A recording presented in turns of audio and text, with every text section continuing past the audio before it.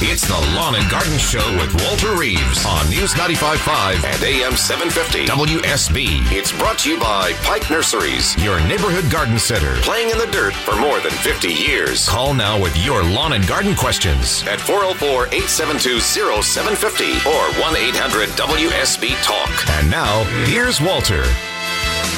It's 7:07 at News Talk WSB, 7:07 up here in Gwinnett County at the Infinite Energy Center, where we're broadcasting live from the 20th Annual North Atlanta Home Show. If you need some details on show hours and who's going to be here, who's speaking at the Reliable Heating and Air stage during the day, go to atlantahomeshow.com. And don't forget our deal. If you get here between now and 9 o'clock and know that the password is reliable, you get into this show for free and to the whole home show for free when the doors open at 10 o'clock. 404-872-0750 is the number on Lawn and Garden. If you have a garden question, or you can text you, Twitter me, tweet me, still never know what to do. If you follow me on Twitter, you can use the hashtag AskWalter, and Ashley will get that Twitter and will read it out for us. Kathy is out in some part of Atlanta, Georgia, and let's see, where's my little screen thing here? Here it goes. Kathy's on the air with us right now. Hey, Kathy, good morning. Morning, Walter. How can we help?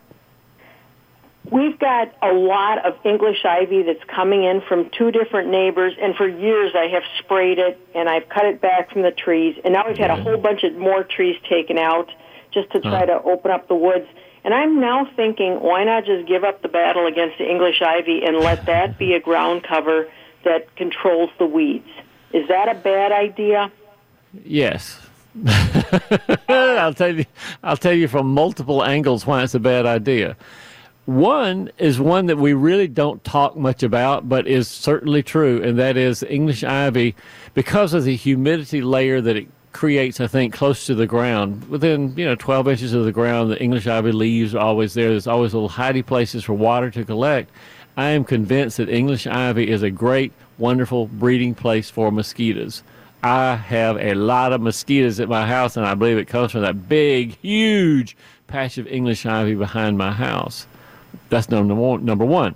Number two, if you allow English ivy to grow unchecked, what you're basically doing is making a desert, because you have one thing growing there. Like in a desert, you have sand. In the ocean, you have salt water. But in the English ivy desert, native plants don't have a chance to grow. Ferns don't have a chance to grow. Shrubs don't have a chance to grow. Nothing grows except the English ivy that climbs over the top of everything and then climbs up your trees, and we know that's not a good idea. So I would much, much, much rather you not let English ivy be an untrammeled ground cover in the back. Okay, what do you recommend then to control weeds? Because with having all these trees taken out, I'm concerned that we're going to have a lot of weeds. And I already have put down a fair amount of preen. I think you're right to be concerned. Are we talking about, how many square feet are we talking then, Kathy? 1,000 square feet? Probably a third of an acre, because it's our whole back area, our yard area.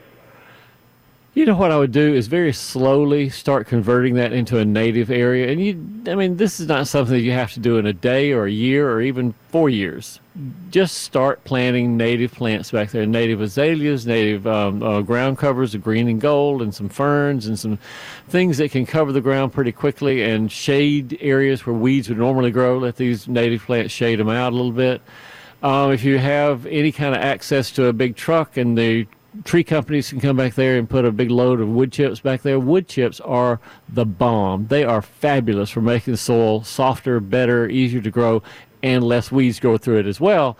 And so wood chips, if you can get those back there in your woods, that does a great job covering the ground without encouraging bad things to happen, like English ivy and non-native exotic plants. But I understand your question, Kathy. You don't want to just leave it bare. You got weeds and brambles and poison ivy and stuff that you do not want to grow back there.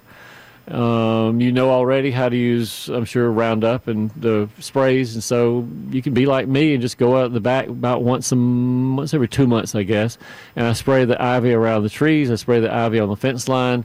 I get rid of the poison ivy that I see back there, and it's just a regular part of my maintenance calendar is to get the weeds under control with a little bit of Roundup. Okay, and just regular Roundup glyphosate stuff for that, or should I use a brush thing? I use the brand name stuff, not the brand name, the generic stuff. You can buy generic stuff from both Pike and from the big box stores as well. It doesn't have to say Roundup on the bottle, and I use just the straight glyphosate, not the brush mixture with the glyphosate. I think it does fine without it. Okay. All right. I know that this is not something you can answer in just 1 year, as I said, but start your planning now. And in 5 years, Kathy, you'll look in the back where all those trees are, where they were taken out, and where it used to be all English ivy, and think, man, that is really pretty. It blooms, and it has birds, and it has all sorts of wildlife growing back there. It's just going to be so much better than having nothing but English ivy growing under the trees. Thanks for calling, Kathy.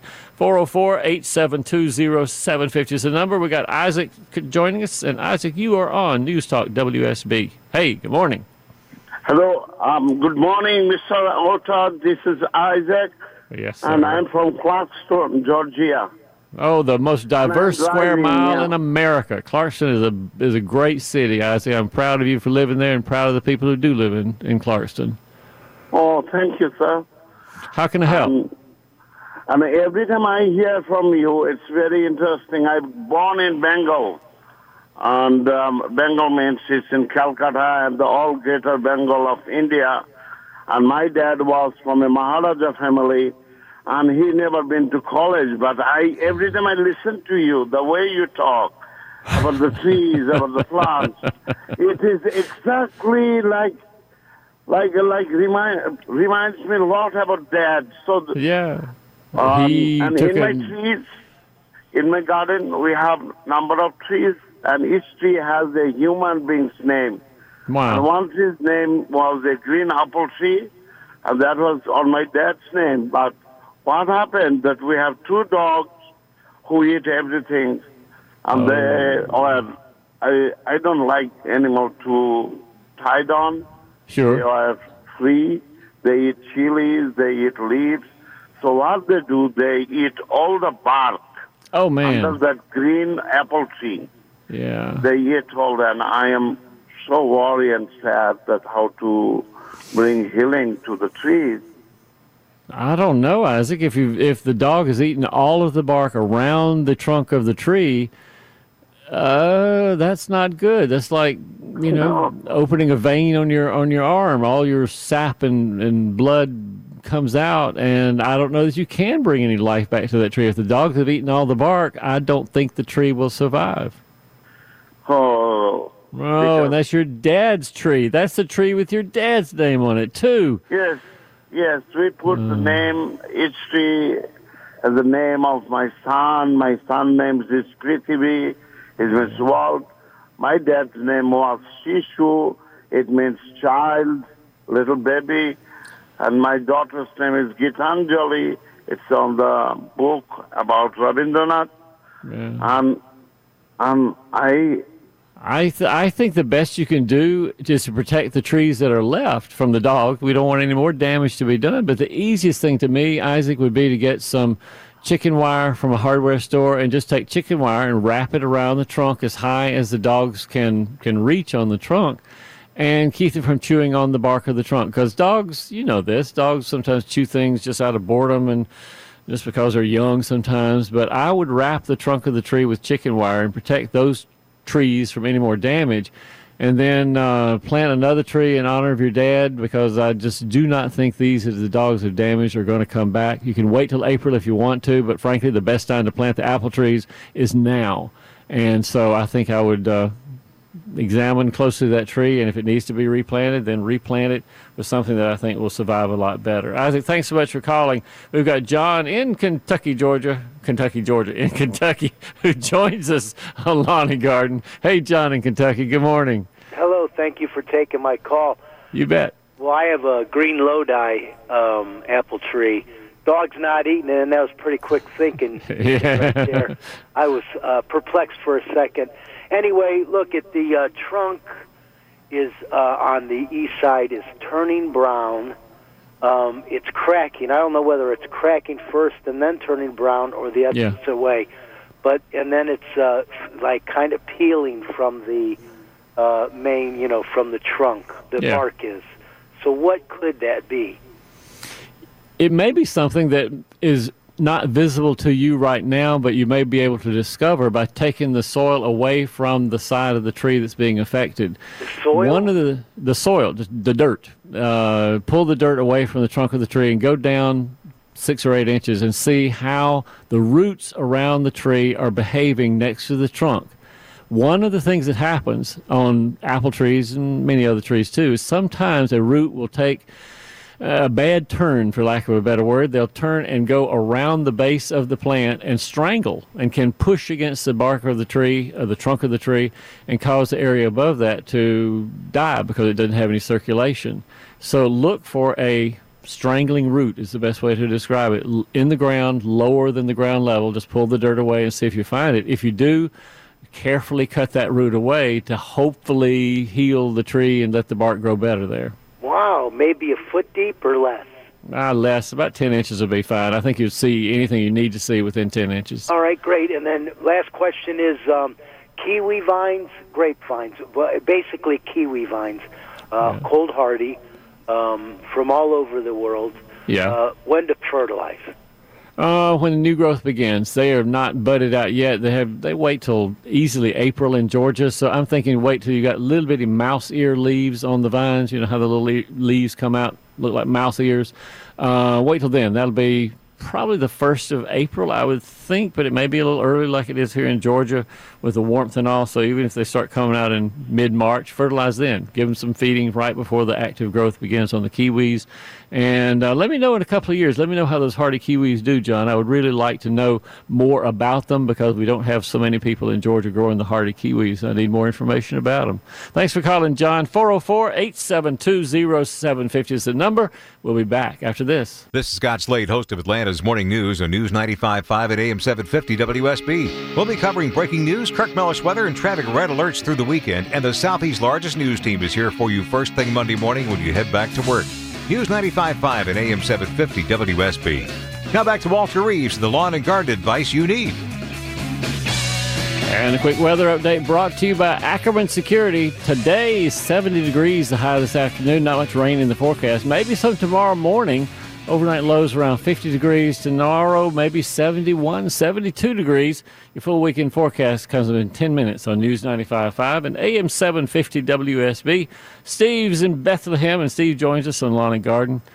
Stevie, good morning. Good morning, Walter. How are you? I'm well. How can I help? So I am a lawn and garden novice, and I'm a recent transplant to Georgia from up north. Hey, welcome south, my friend. Thank you, sir. I love it here. My problem is everybody in my neighborhood has that Bermuda grass, and it's nice and brown right now.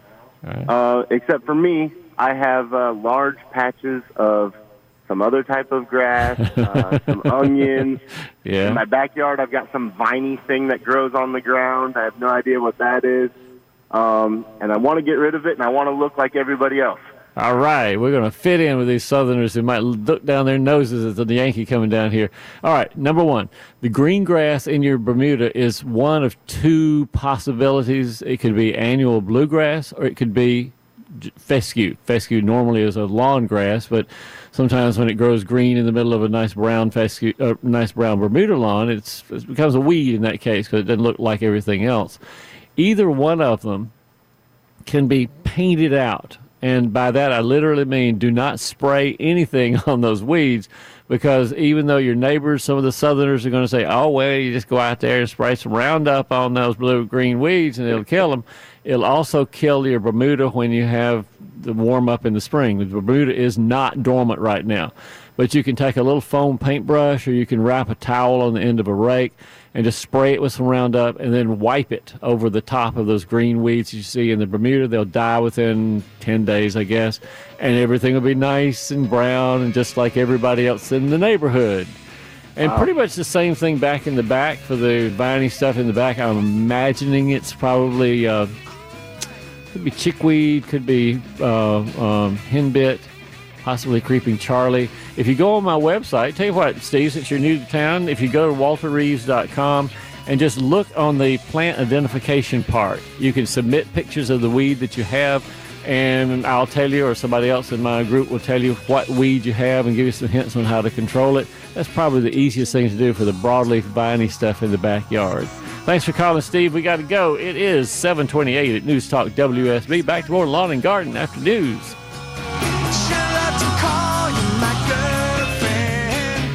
It's the Lawn and Garden Show with Walter Reeves on News 95.5 and AM 750 WSB. It's brought to you by Pike Nurseries, your neighborhood garden center, playing in the dirt for more than 50 years. Call now with your lawn and garden questions at 404-872-0750 or 1-800-WSB-TALK. And now, here's Walter. It's 7, clear his throat, 36 degrees. Get his tang untangled as well. It's 7:36 at News Talk WSB. This is Lawn and Garden. I'm Walter Reeves, the Georgia Gardener, here to help you be more successful and to bring you a wonderful Saturday morning where we are broadcasting live from the 20th Annual North Atlanta Home Show at the Cobb Galleria. Excuse me, not the Cobb Galleria. Where's my brain right now? We're at the Infinite Energy Center in Gwinnett County. Over here on Sugarloaf Parkway. We'll be here till 9 o'clock this morning, and you're welcome to join us if you come to see us between now and 9 and know that the password outside is reliable. Then you get to come into the show for free when the gates open at 10 o'clock this morning. 150 vendors right here under one roof. All the details about the show are online at atlantahomeshow.com. Ashley Frasca, let us give away the weekend prize pack. We are early in the hour or early in the show, and it's about time to do that. So, Ashley Frasca, think of a number between 2 and 7 to determine who wins a 4-pack of tickets to an Atlanta Gladiators home game here at the Infinite Energy Arena next door, and a 4-packet of two-day passes to Oyster Fest. Ooh, do I get to win this or not? Oyster Fest, February 25th and 26th at the Steamhouse Lounge in Midtown Atlanta. 4-pack to the Gladiators and 2 days to the Oyster Fest. Ashley Frasca, who's going to win this delicious weekend prize pack? Sounds good. How about caller number 3? Caller number 3, dial quickly, 404-741-0750, 404-741-0750, and you get to go to Oyster Fest. Whoa, that would be nice. Jan is in Milledgeville and joins us on Lawn and Garden. Hey, Jan, good morning. Hello. Yes, sir. What can we do for you? What I'm wondering is we lived in Atlanta, moved to Milledgeville, and it seems a little warmer here than it was there, and I'm wondering if it's too early to plant butterfly bushes. No, I don't think so. I think, Jan, if you can find them in a nursery, this would be a fine time to plant. There are bunches of new ones on the market right now that have much more deep, I guess, blues and purples on the flowers, some that are more compact than others. There's a white one that's really, really fragrant right now. So if you find one in a nursery that fits your size and pocketbook, I would buy it and plant it now. All right. Well, that's basically what we were trying to figure out. As I say, we're in a little different area than we were in Atlanta, and we have to rethink all of our plantings because it's totally different. Let me give you a hint about planting shrubs in general, not just necessarily about butterfly bush, but any shrub that should be planted when it comes out of the pot. Many times you'll see that the roots are pretty matted right there inside the shell of the plastic pot. Be sure that you break apart those roots, that you spread them apart. You can wash the dirt off of them if you want to with a water hose. Just get the roots spread out into the surrounding soil around. It will establish so much faster if you'll do that because the roots are already sort of getting there pointed towards the surrounding native soil, and they will do a lot better. And another thing you can do, Jan, if you like, is to put one of the really, really slow-release organic fertilizers, the Hollytone, Milorganite, EB Stone here in Atlanta. But those fertilizers aren't going to be really needed until the soil warms up in May, and they'll be there right there for the butterfly bush to use, and they will make it just have lots of leaves and lots of flowers in the summer. All right, and the butterfly bush, how many hours of sun would you say? The area we're putting is pretty sunny, but I wouldn't say it's total sun. It will bloom in half-day sun, but you'll get most blooms in full sun. Sure. Okay, great. All right. Thank you, Walter. Make Milledgeville a prettier place, Jan. Thanks for calling. It's already. All right, great. Sandy is here in Atlanta, and Sandy joins us on Lawn and Garden. Sandy, good morning. Good morning. Thank you for taking my call. Before my quick question on white oak, I wanted to give some ideas for your Isaac caller. Yeah, sure. About the dogs. It's, as a veterinarian technician, I can tell you it's extremely common for horses, dogs, and cats, especially, to chew on things, anything, when they're nutritionally deficient. Also, understand your animal's genetic lineage. If you keep a racehorse in a mule barn, it doesn't make him a mule. And if you keep a mule in a racehorse barn, it doesn't make him a racehorse. Well said. My question is, I was told recently that a white oak will shed bark, and I was wondering, is that true? Yes. And number two, if it is true, how can you differentiate between the normal shedding versus...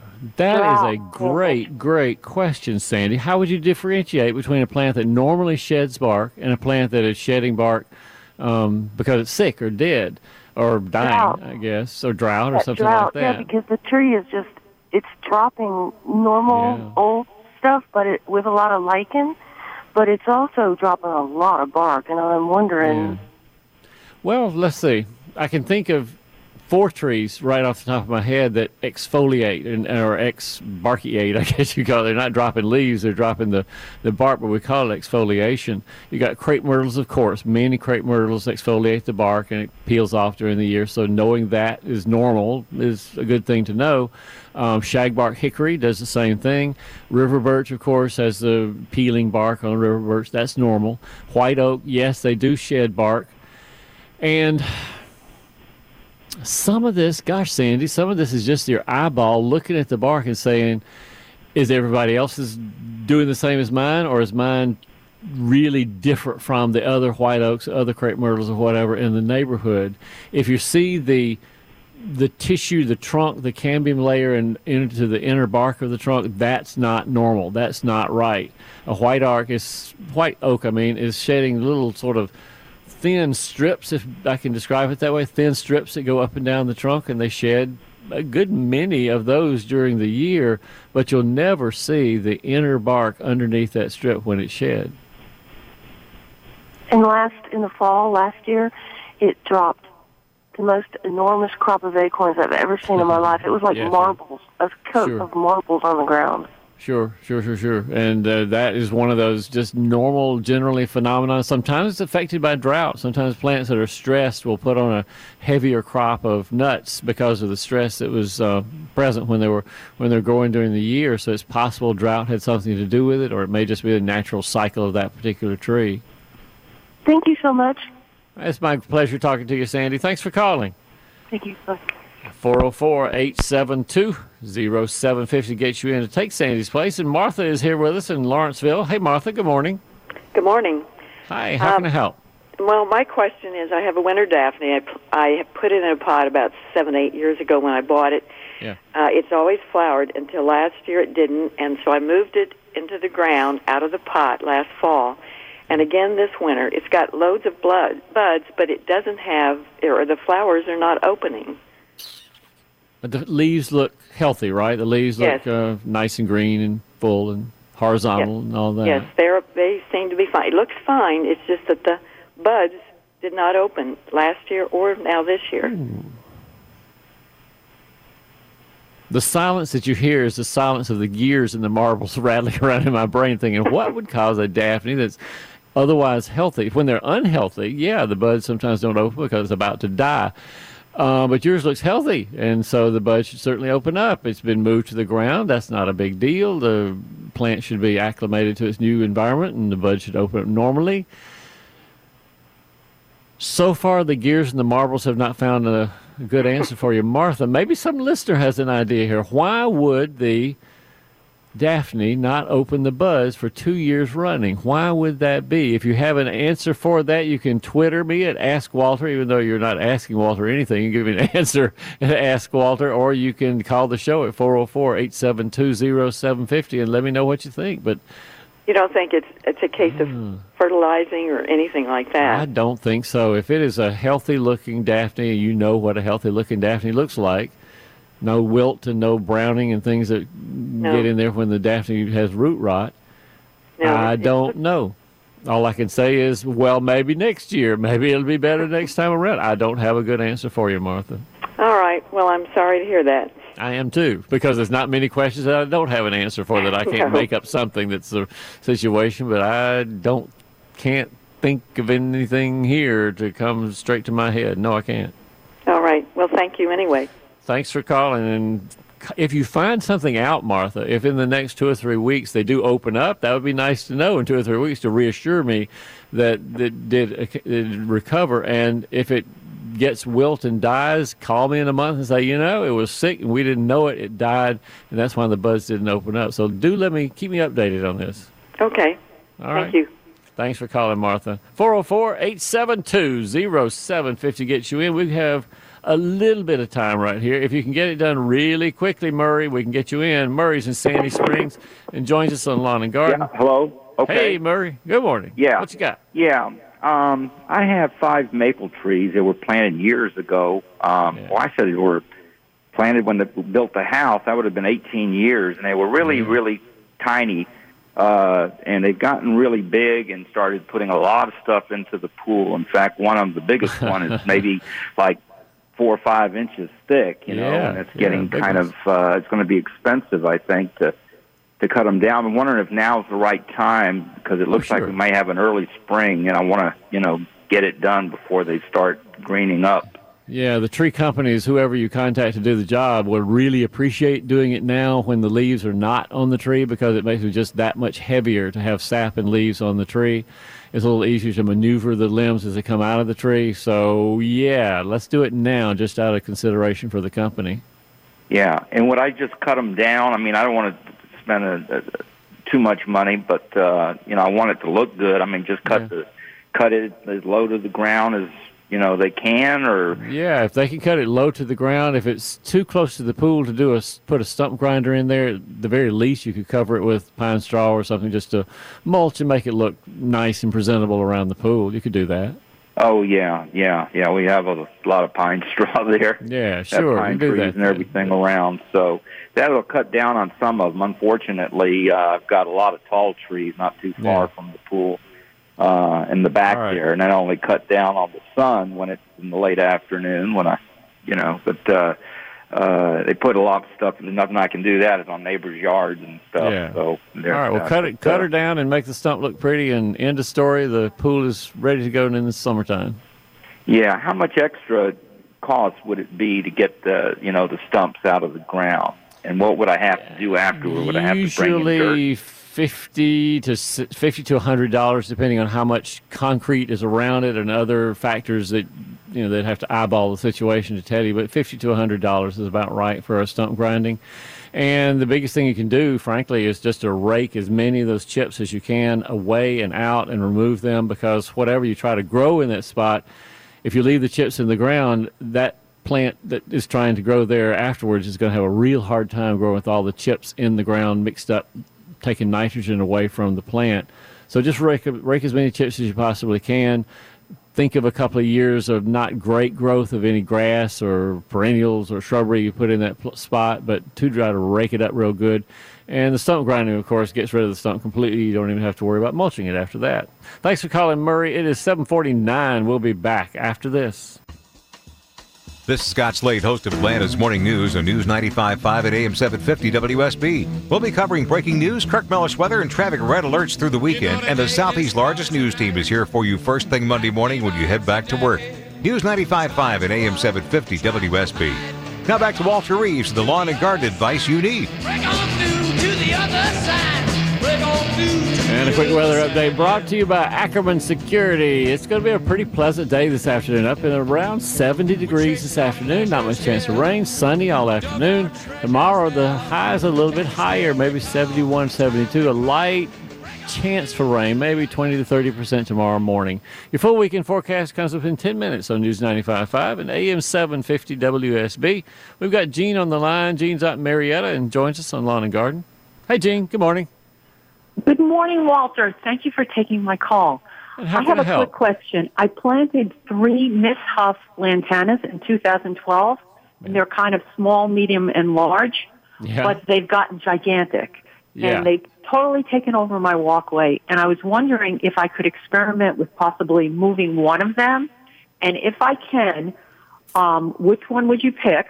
And can I divide it when I move it? Because some of them have like 50 stalks on them. Oh, sure. And you're cutting them back. Is that right, Jean? You're cutting them back? Yes, I did what you said. I cut them down to like 12 inches every year. Good. Which one to move? It's up to you. I'm not sure the difference between the small, the medium, and the large would make much difference in success in moving it. So, honestly, whichever one was easiest for me to get to is the one I would move.